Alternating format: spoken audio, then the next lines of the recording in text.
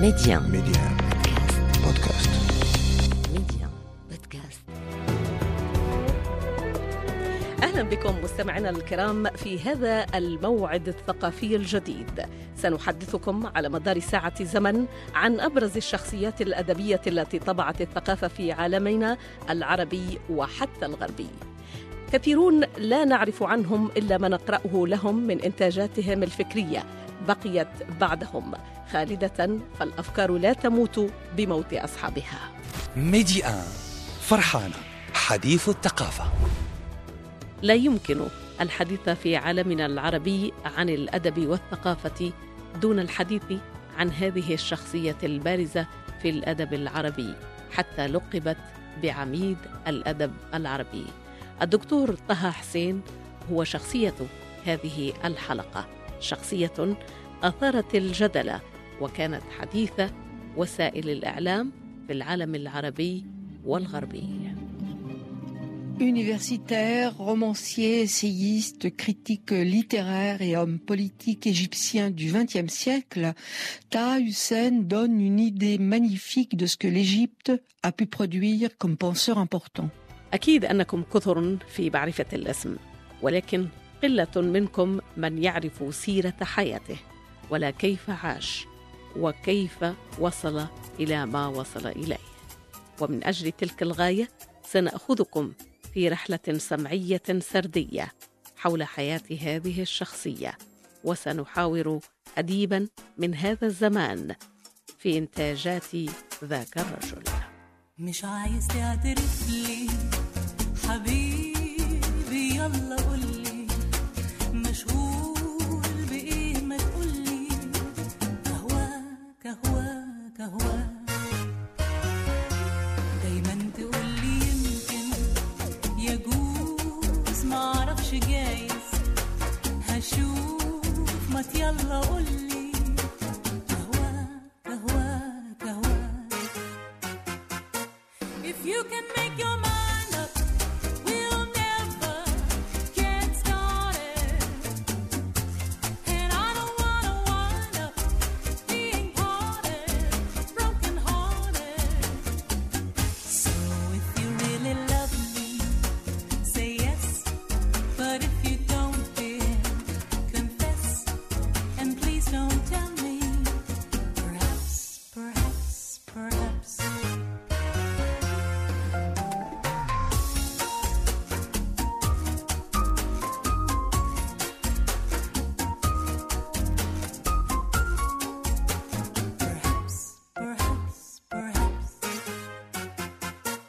If you can make your mind up, we'll never get started. And I don't wanna wind up being parted, broken hearted. دايما تقولي يمكن يجوز، معرفش جايز هشوف، ما يلا قولي هواك هواك هواك.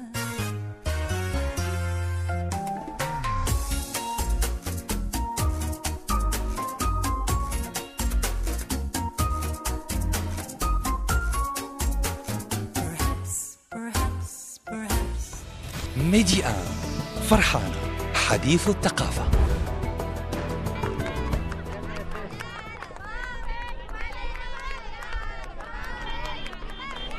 مساء الأحد 15 من نوفمبر 1889 كان تاريخاً فاصلاً في عائلة السيد حسين علي، وتاريخاً فاصلاً أيضاً لمحافظة المنيا، إحدى محافظات الصعيد الأوسط المصري.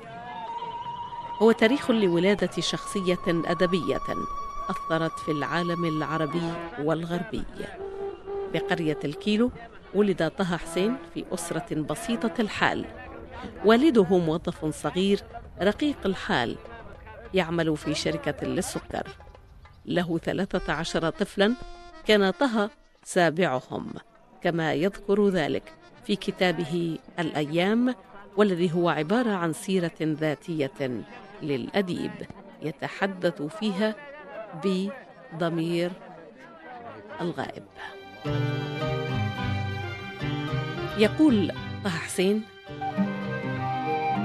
كان سابع 13 من أبناء أبيه، وخامس 11 من أشقته، وكان يشعر بأن له بين هذا العدد الضخم من الشباب والأطفال مكانا خاصا يمتاز من مكان إخوته وأخواته. أكان هذا المكان يرضيه؟ أكان يؤذيه؟ الحق أنه لا يتبنى ذلك إلا في غموض وإبهام، والحق أنه لا يستطيع الآن أن يحكم في ذلك حكما صادقا.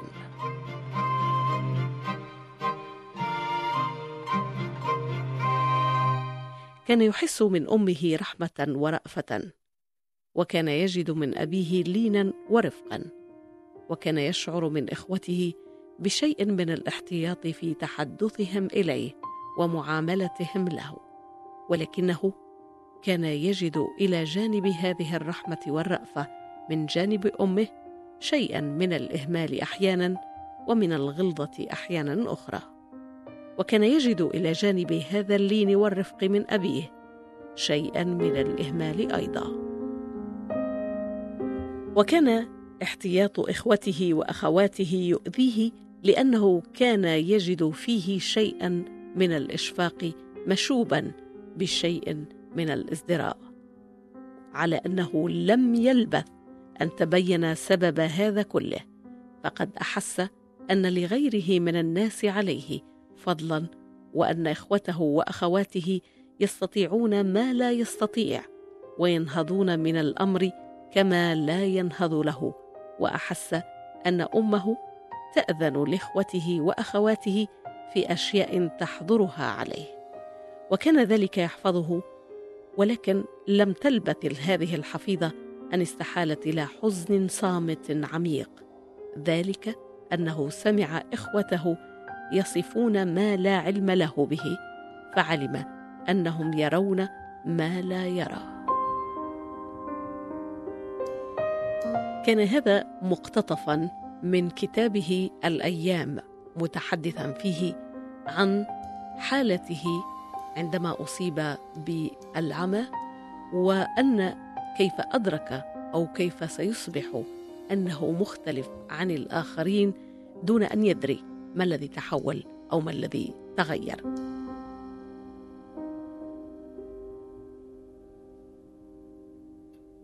عميد الأدب العربي كتب أدبه للعالم ببصيرته وحسه الداخلي، لأن القدر حكم عليه في سن الرابعة أن يدخل عتبة أبدية، وهو لم يخزن بعد في ذاكرته شيئا عن هذا العالم، إذ أصيب بالرمد، وبما أن الجهل كان مستبدا بين الأهالي، فبدل أن يذهبوا به لطبيب كان حلاق القرية من توكل له مهمة التداوي، فدفع أديبنا ثمن جهلهم غاليا. انطفأ نور عينيه إلى الأبد.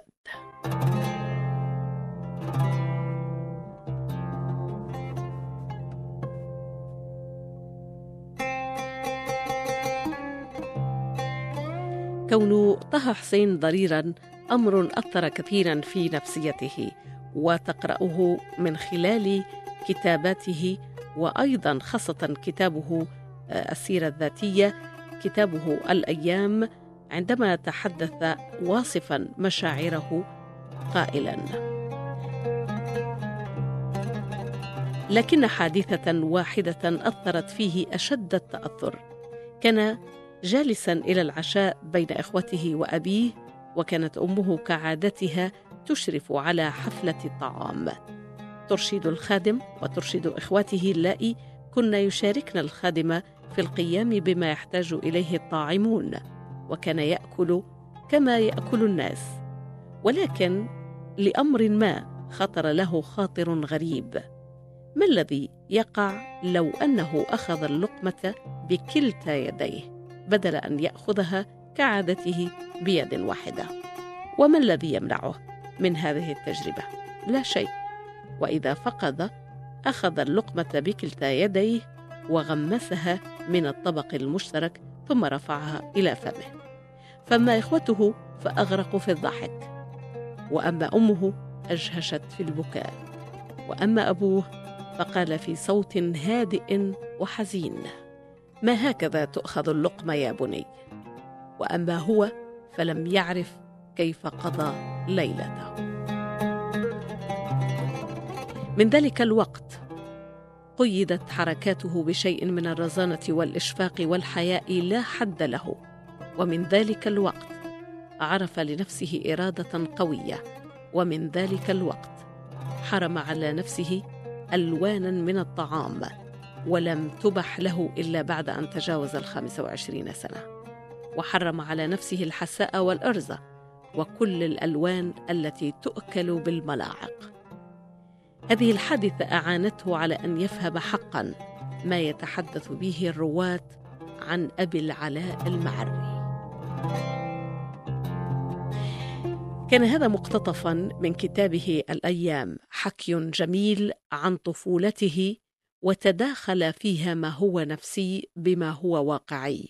وهنا يبرز تأثر الدكتور طه حسين بالشاعر أبي العلاء المعري، والذي كان يلقب رهين المحبسين، العمى والسجن.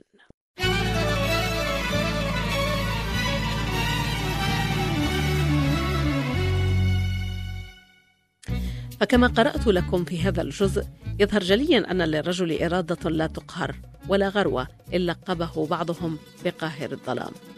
فالصبي تعلم في سنه هذا حسن الاستماع، وبه حفظ القصص والأوراد والأدعية وشعر الهلاليين، وبه أيضا حفظ التعديد وأناشيد الصوفية جملة صالحة.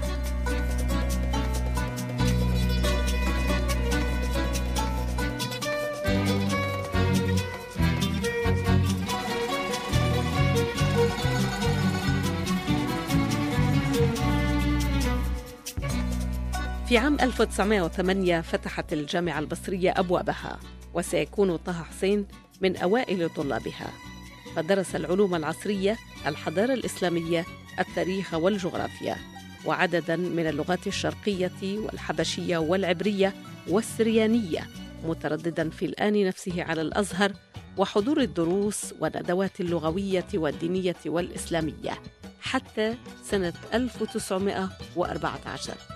هذه السنة سينال فيها شهادة الدكتوراه، وهو نفس العام الذي أوفدته فيه الجامعة المصرية إلى مونبلييه بفرنسا لمتابعة التخصص وزيادة المعارف.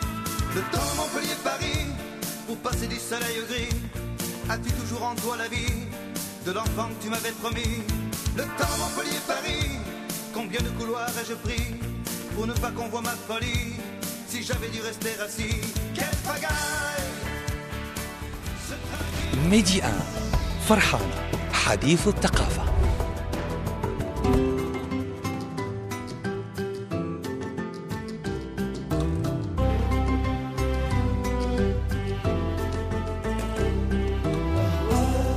واتمنى لو انسى روحي وياك، وإن ضاعت تبقى فداك لو تنساني وانساك، وتريني بنسى جفاك واشتاق لعذابي معاك، والقى دموعي فاكراك ارجع تاني في لقاك، الدنيا تجيني معاك ورضاها يبقى رضاك، ساعتها يهون في هواك كل حرمان.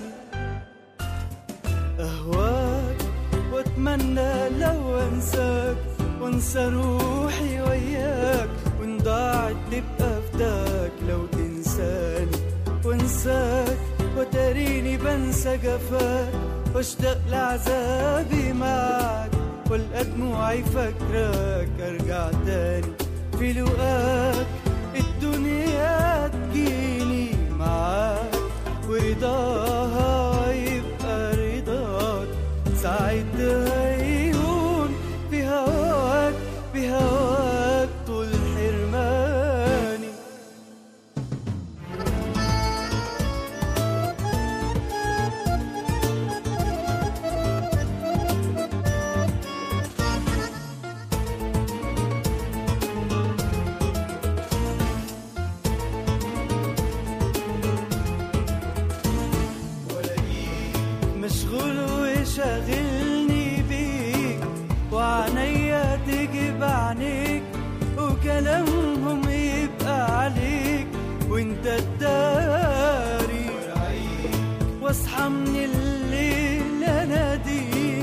وابعت روحي تصحيك، قوم ياللي شاغلني بيك، جرب ناري.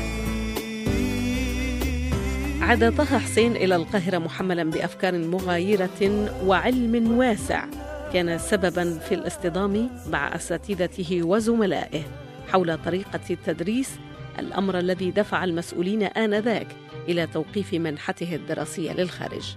لكن تدخل السلطان حسين كامل حال دون ذلك ليعود بعدها إلى فرنسا ويدخل جامعة السوربون لينال عام 1916 ليسانس، والعام الموالي الدكتوراه في موضوع الفلسفة الاجتماعية عند ابن خلدون. وطيلة سنوات الدراسة بفرنسا التقى زوجته الفرنسية سوزان بريسو التي ولدت عام 1895. عملت بالتدريس والتقت بطه حسين عندما انتقلت للعيش إلى جنوب فرنسا، وكانت فعلا نصفه الآخر كما يصف ذلك ابنه مؤنس طه حسين في مقطع لقناة فرانس كولتور. Cet ange, c'était votre mère. Elle était française. Oui, c'est ma mère. Elle est française. Mon père lui doit beaucoup. Il le dit dans ces quelques lignes. Il l'a dit ailleurs. Il l'a dit oralement. Il n'avait même plus besoin de le dire car finalement tout le monde le savait et c'était les autres qui le disaient. Elle l'a énormément aidé. Vous me demandiez tout à l'heure comment il a fait pour acquérir une culture aussi vaste et dans certains domaines une érudition incomparable. Elle fut pendant des années sa lectrice, sa secrétaire. C'était elle qui lui lisait tous ses textes. C'est elle, lorsqu'ils étaient fiancés, avant même d'être mariés, qui l'accompagnait au cours lorsqu'il était d'abord à Montpellier, ensuite à Paris.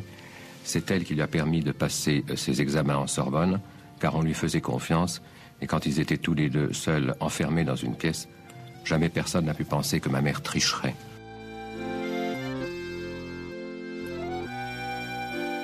كانت سوزان بريسو الفرنسية السويسرية عينه التي رأى بها الحضارة الغربية، وبفضلها تمكن من الاطلاع على أسرار ثقافتها وإلى حد بعيد، لأنها كانت تقرأ له وبلا توقف.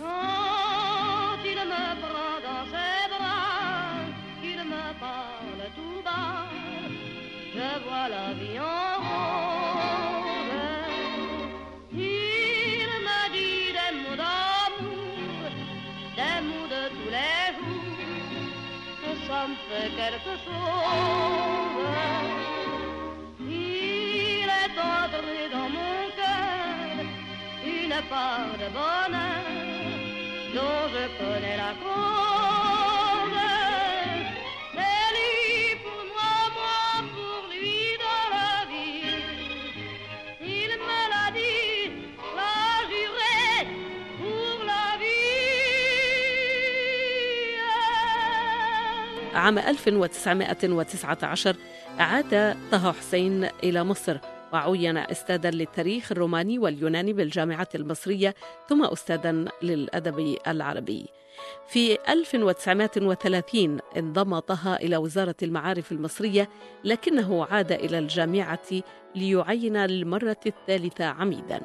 وفي عام 1940 انتخب ليصبح أحد أعضاء مجمع اللغة العربية، وعام 1942 أصبح رئيساً للجامعة الإسكندرية ثم وزيراً للمعارف عام 1950.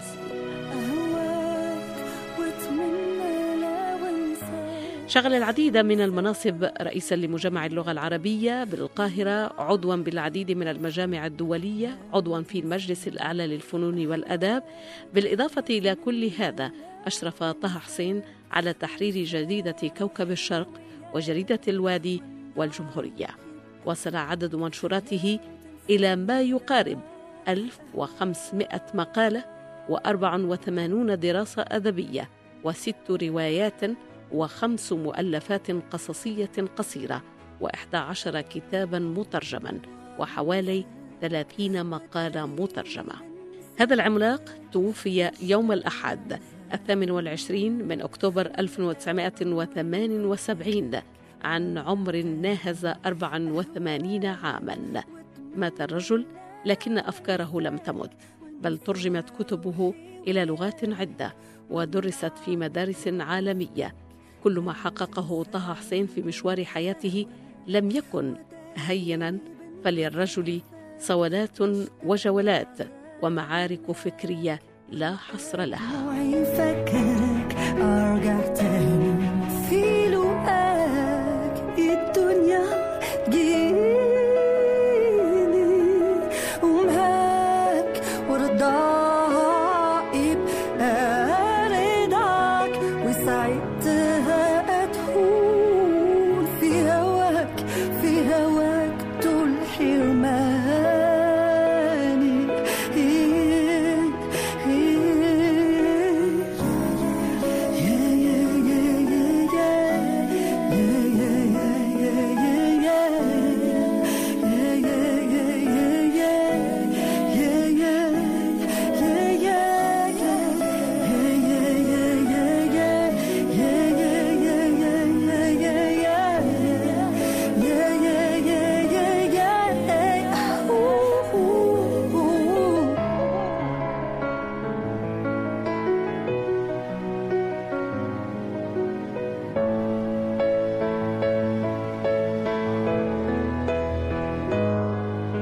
ولاقيك مشغول وشاغلني بيك وعليا تيجي في عينيك وكلامهم يبقى عليك وانت تداري ورايك واصحى من الليل اناديك وابعت روحي تصحيك وميالي شاغلني بيك قرب ناري.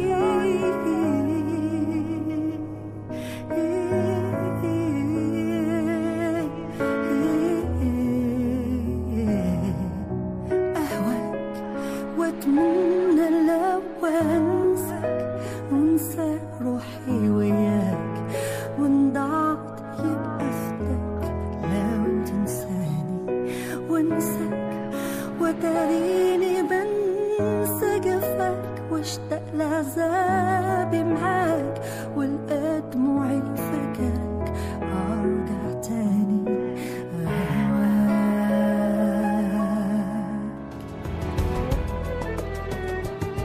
ميدي آن فرحانة حديث الثقافة. في هذا الجزء الثاني من برنامج حديث الثقافة يسعدنا أن نستضيف لكم الأستاذ عبد الرزاق مصباحي، الناقد الأدبي والباحث من هذا الزمان، ليعلق على مسيرة هذا الأديب العملاق الدكتور طه حسين. عميد الأدب العربي طه حسين لو لم يشاكس واقعه ولم يشاكس الأفكار التي كانت سائدة في عصره، هل كنا سنطلق عليه هذا الوصف، وصف عميد الأدب العربي؟ هو عميد الأدب العربي لأنه استطاع أن يغير الكثير من الأقانيم ومن الأصول الثابتة والراسخة. كثير من الأفكار التي كانت واردة في عصره والكثير من الإبداعات التي ظهرت في عصره واجهها بآراء قاسية أحيانا وبأفكار غير التاريخ. وأذكر على سبيل المثال هنا كتابه في الشعر الجاهلي الذي وظف فيه منهج الشك ديكارتي، وقال بأن الشعر العربي الجاهلي كثيره منحول. منحول بمعنى نحيل، وهو يعني لم منسوب بطريقة مكذوبة. هذا هو المقصود بالنحل، لم ينقل بأمانة. يعني كثير من الشعر الجاهلي لا ينتمي إلى الجاهلية، وإنما كتب في العصر الأموي ويعبر عن الخلجات والأفكار والسياق الثقافي الإسلامي في ذلك الوقت، ونسب إلى الجاهلية من أجل إذكاء النعرات التي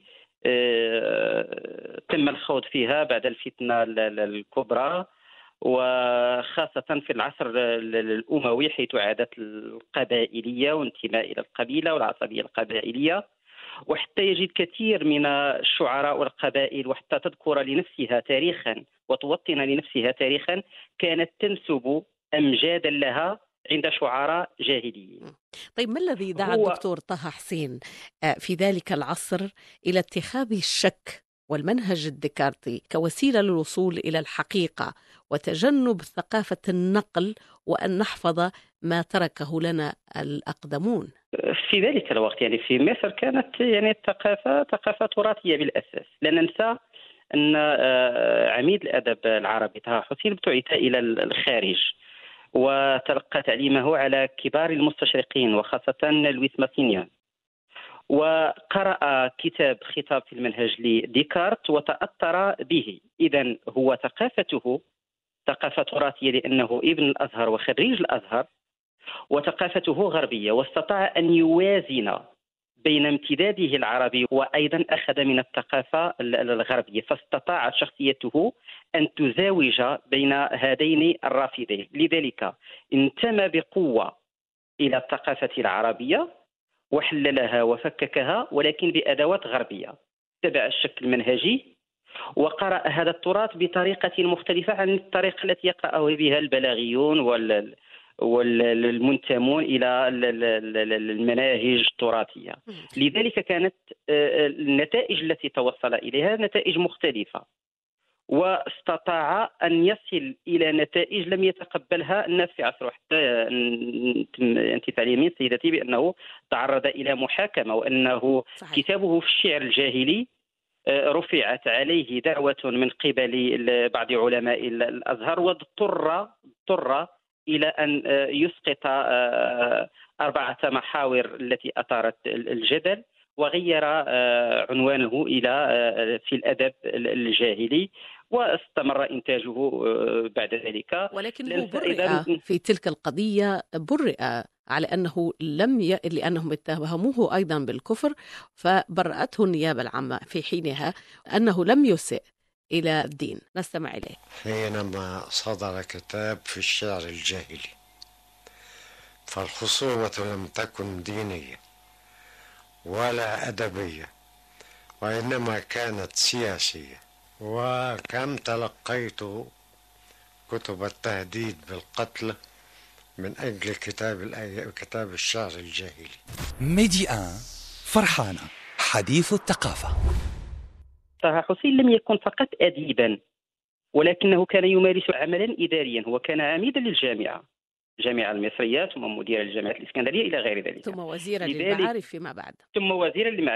إذن هو كان إداريا، وفي الوقت نفسه كان مفكرا. والعجيب عند طه حسين بأنه مواقفه الصارمة والقاسية إذا شملت ما هو إبداعي وما هو فني، شملت أيضا ما هو إداري. ونحن نعلم بأنه يعني قضى يوما واحدا في عمادة الجامعة المصرية واستقال بسبب إعطاء دكتوراه الفخرية لعدد من المثقفين أداك وتم تسييس العملية. وبالتالي طه حسين يمثل المثقف العضوي الملتزم الذي نفتقده الآن في وقتنا، أي ذلك الذي لا تؤثر عليه مناصب إدارية معينة، في أن يتأثر أدبه بها فيقل من حدة النقد ومن حدة تقييم الواقع أو التغيير من آرائه أو التخلي عن مبادئه. طه حسين سيرته تمثل القدرة على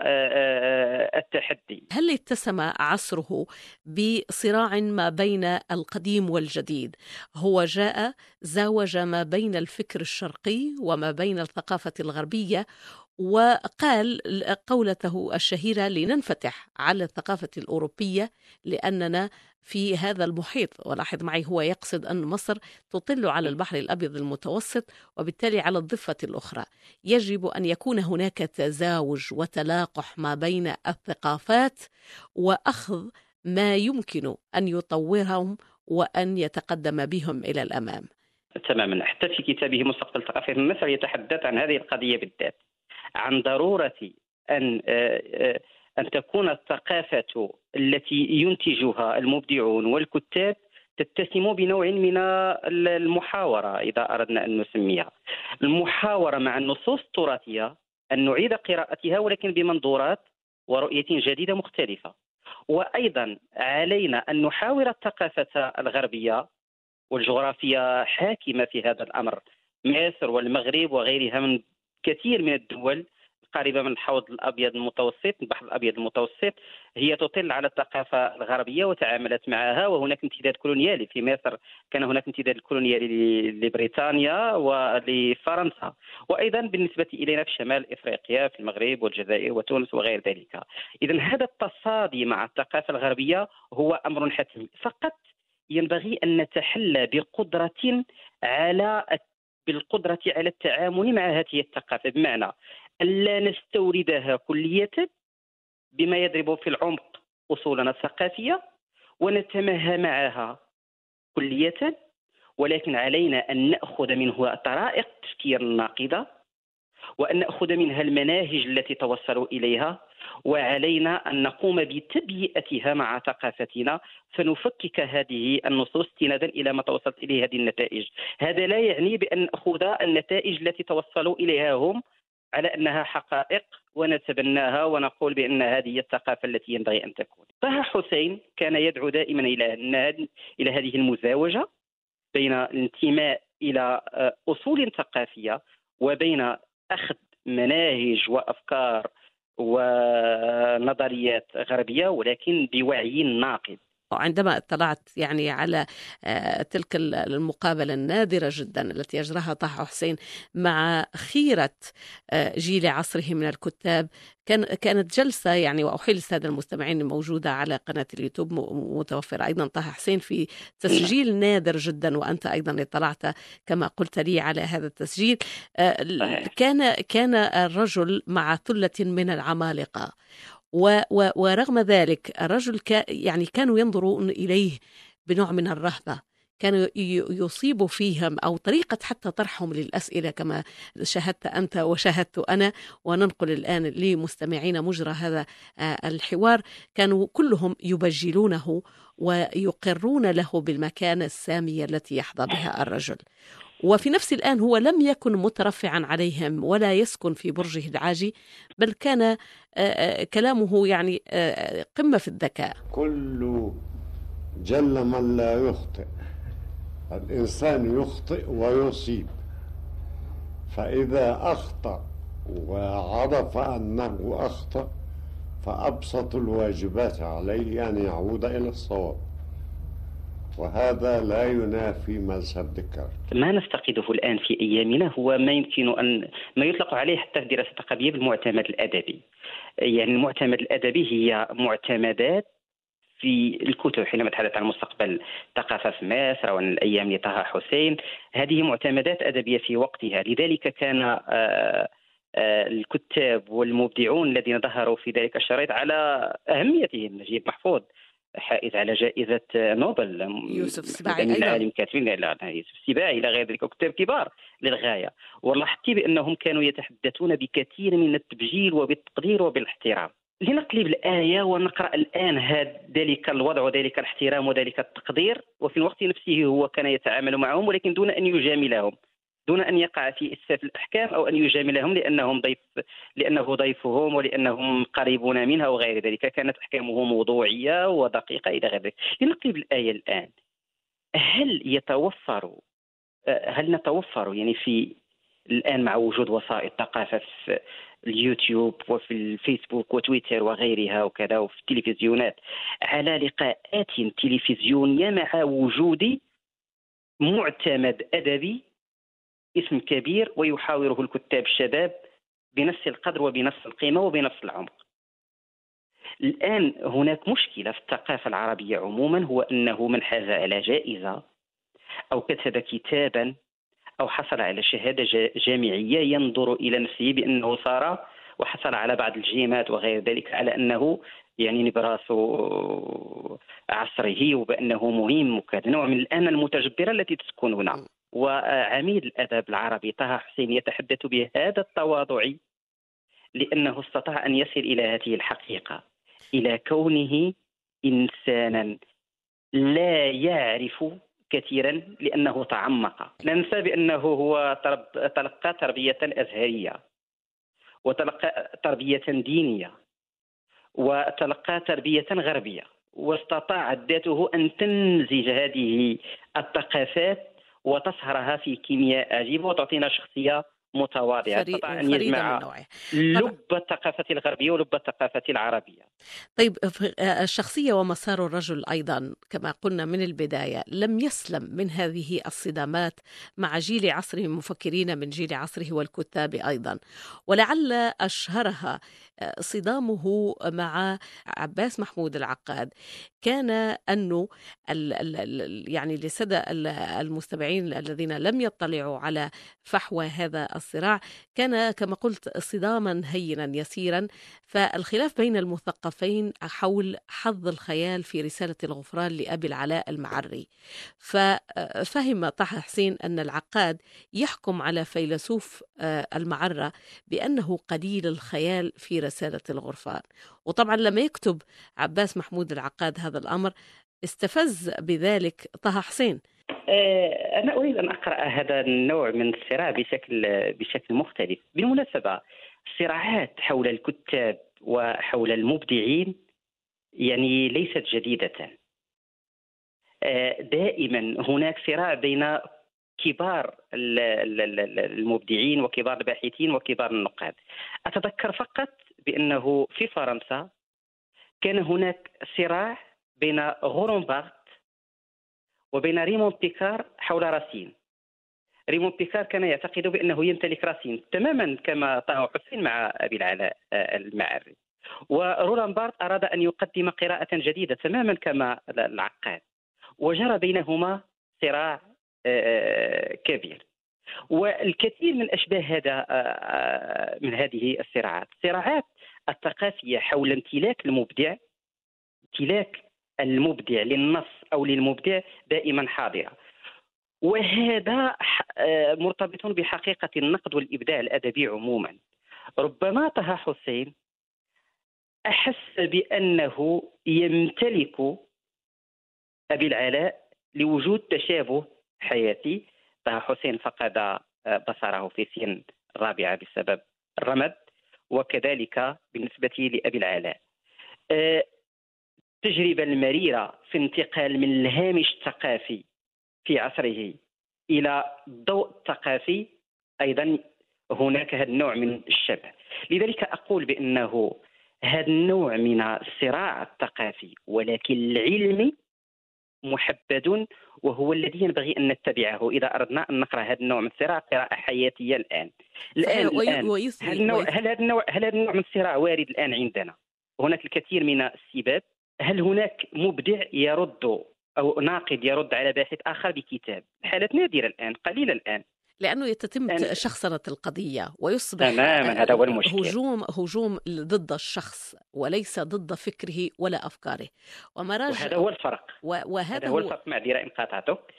هذا هو الفرق بين الإبستيمي الذي كان يحكم العقاد وطه حسين ومجايليهما من الكتاب والمفكرين الذين تلقوا ثقافة وتكوينا رصينا ويؤمنون بالاختلاف وبحق الآخر في قراءة خاصة به، وإذا لزم الصراع والاختلاف فينبغي أن يكون وفق أفق منهجي ومنظورات نقدية واضحة، وبين أن يكون هناك ضرب تحت الحزام، أن تكون هناك شخصنة، أن تكون هناك أدلجة للقراءة النقدية انطلاقا من انتماء الديني أو انطلاقا من انتماء السياسي أو غيرهما. معذرة على المقاطعة، ولكن كان من الضروري أن أعقب على هذا الجانب الذي نفتقده الآن في حياتنا النقدية والفكرية. وللأسف شديد أيضا أنه في الاختلاف هناك غزارة في الإنتاج. عندما نختلف مع بعضنا كل يدلي برأيه وبأفكاره، وبالتالي تتوالد الأفكار وتتناسل ليكون دائما الفضاء فضاء خصبا يولد المزيد من العطاء والإنتاج. المسألة ما تميز به أيضا عميد الأدب العربي أنه في فترة من الفترات نسبت إليه مقولة: التعليم كالماء والهواء حق لكل مواطن، دافع فيها باستماتة عن مجانية التعليم. أحب أن أسأل الله الرحمة للأستاذ المرحوم نجيب الهلالي الذي كان وزير المعارف وقتا ما مرتين، وهو أول من قرر مجانية التعليم الابتدائي، وأنا قررت مجانية التعليم الثانوي والفني. هذا المثقف العضوي ما نفتقده هو المثقف العضوي الذي يمتلك رؤيا ورأيا وموقفا وينزله حينما ينتمي إلى المؤسسة، وهذا حال طه حسين. طه حسين نزل فكرته ونزل موقفه حينما كان وزيرا للمعارف ودافع عنه. بالنسبة إلى المثقف الذي نفتقده هو المثقف العضوي الذي يمتلك موقفا ولا يغيره بمجرد أن يدخل إلى المؤسسة ويتعرض لأحابيلها. طه حسين حينما أحس بأنه في الجامعة ستقدم دكتوراه فخرية وهو معارض لهذا الأمر، قدم استقالته في يوم واحد وانتمى، خرج من المؤسسة وانتمى إلى نفسه. أيضا بالنسبة إلى طه حسين وهو وزير المعارف ودفاعه عن مسألة مجانية التعليم، وربما مما يحسب ويقال بأن طه حسين هو من علم أبناء مصر وجعلهم يحظون بالأحقية وبحق التعليم. إذن لو كان الآن من مثقفين من أسندت إليه وزارة ما أو دخل إلى مؤسسة وأصبح صانع قرار، فعليه أن ينزل فكره الذي طالما دافع عليه والذي صنع شهرته. ولكن للأسف الذي يقع هو أنه أحيانا بمجرد ما تأخذنا الجوانب المؤسسية وننتمي إليها ونقع تحت رحمة الأيديولوجيا وتحت رحمة القرارات الإدارية وإكراهاتها، نتخلى عن مواقفنا وعن مبادئنا، وهذا هو الصعب وهذا هو المشكل. وهذا ما ينبغي أن نعيد فيه قراءة سيرة طه حسين. ما الذي يمكن أن نستفيده منه هو أن انتماءه إلى الثقافة، إلى عضوية الثقافة، إلى الثقافة في قدرتها على التغيير هي ما نحتاجه الآن. رايموند ويليامز كان يتحدث عن الثقافة باعتبارها نمط حياة، بمعنى أن تكون منتمية إلى عمق الحياة وجزء من الحياة. وإذا كنا نمتلك منظورا ثقافيا علينا أن نغير حياتنا ولو في حدودها الضيقة. يعني المحيط الذي ننتمي إليه كان محيطا ضيقا أيضا وفي حدود الإمكان. كانت أسرة، كانت مؤسسة، كانت فضاء ننتمي إليه، علينا أن نغيره. في طه حسين استطاع أن يغير هذا الجانب. سؤالي الأخير، طه حسين كان له منظور في الكتابة باللغة العربية. لا أقول بأنه لا يقرأ للكتابات بالعامية، ولكن كانت له وجهة نظر خاصة نستمع إليها. اللغة الفصحى هي الطريقة الوحيدة إلى تحقيق الوحدة بين الأمم العربية. إذا كتبت بالفصحى فهمك العرب جميعا من المحيط إلى الخليج كما يقال، وإذا كتبت بالعامية لم يفهمك إلا عامة المصريين. مثلا إذا كتبت باللغة العامية فالعراقي لا يستطيع أن يفهمك، والمغربي لا يستطيع أن يفهمك، وإذا كتب المغربي بلغته فلن نستطيع نحن أن نفهمه. موقف طه حسين كان واضحا بخصوص انتصاره للغة العربية وللكتابة باللغة العربية، وهذا نوع من الصراع أيضا مع مجايديه. الكثير من مجايديه كانوا يكتبون بالعامية المصرية، وهو كان يرى بأن الكتابة بالعامية لا تستطيع أن تحقق انتشار في باقي الأقطار. طبعا يمكن أن يحاجج أحدهم بالقول بأنه مثلا العامية المصرية الآن يفهمها الجميع، كل الأقطار العربية، كل الأقطار العربية، ولكن يفهمها الجميع لأسباب معينة. هو أن الأقطار العربية تربت على السينما والمسلسلات والمسرح المصري في مرحلة معينة.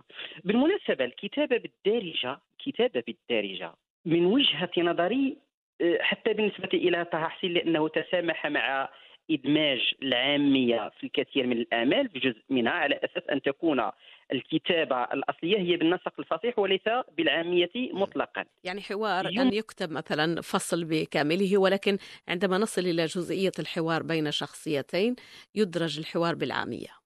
ممكن جدا.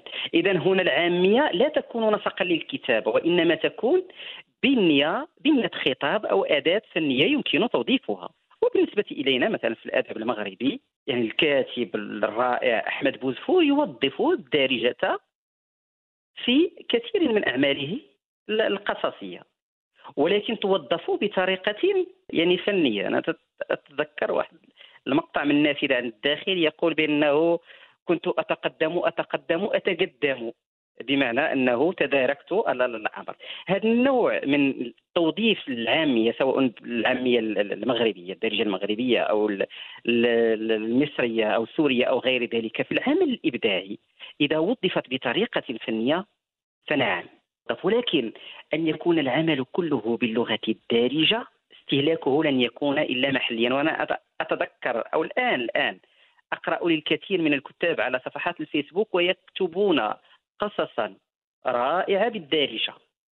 أتذكر هنا محمد بن ميلود مثلا، هو كاتب مغربي وكذا إلى غير ذلك، ولكن يوظف الدارجة ويكتب بها وكذا، وأقرأ له تلك الحكايات وتلك القصص ويكتبها بدارجة رائقة. ولكن هل هذه الدارجة يمكن أن تفهم مثلا في أقطار أخرى؟ صعب جدا. لذلك فالكتابة باللغة العربية تذكرنا دائما بالمشترك بيننا، بالإنسان بيننا، بالانتماء إلى ثقافة واحدة، ولكن أن ننكفئ على أنفسنا بالكتابة بالعاميات المختلفة والمنتشرة، فأكيد هذا سيعيق التواصل وسيمنع الكتاب المغاربة أو المصريين أو غير ذلك من الانتشار في باقي الدول العربية. نعم، لذلك الكتابة العربية الكتابة مهمة ولها تاريخ طويل، تنتمي إلى تاريخ طويل من الكتابة لا تحققه الدارجات والعاميات التي ليست لها أصول في الكتابة. سعدنا بالمشاركة معك في هذا اللقاء. سعدت أيضا بهذا اللقاء وبهذا الحوار الممتع والناقد، وأيضا الذي استدعى أسئلة كثيرة ومهمة، وأهنئكم على هذا البرنامج المهم. شكرا جزيلا، وسنسعد أكثر باستضافتكم في الحلقات القادمة بحول الله. شرفتنا دكتور عبد الرزاق مصباحي، ناقد أدبي وباحث من هذا الزمان. شكرا. أما أنتم أعزائنا مستمعينا الأفاضل، لم يتبقى لي إلا أن أشكر لكم حسن المتابعة وأيضا حسن الوفاء لهذا البرنامج الحديث، ونتمنى أن تكونوا قد نالت إعجابكم هذه الحلقة الأولى. هي حلقة وتوقيع أول بدأناه بهذا الهرم. عميد الأدب العربي طه حسين، ستتوالى قائمة العمالقة، عمالقة الأدب وما خلفوه. الأسبوع القادم شخصية أخرى سنكتشفها جميعا، وسنسافر ونحلق في أجمل أفكارها. الملتقى الأسبوع القادم وحديث جديد من حديث الثقافة.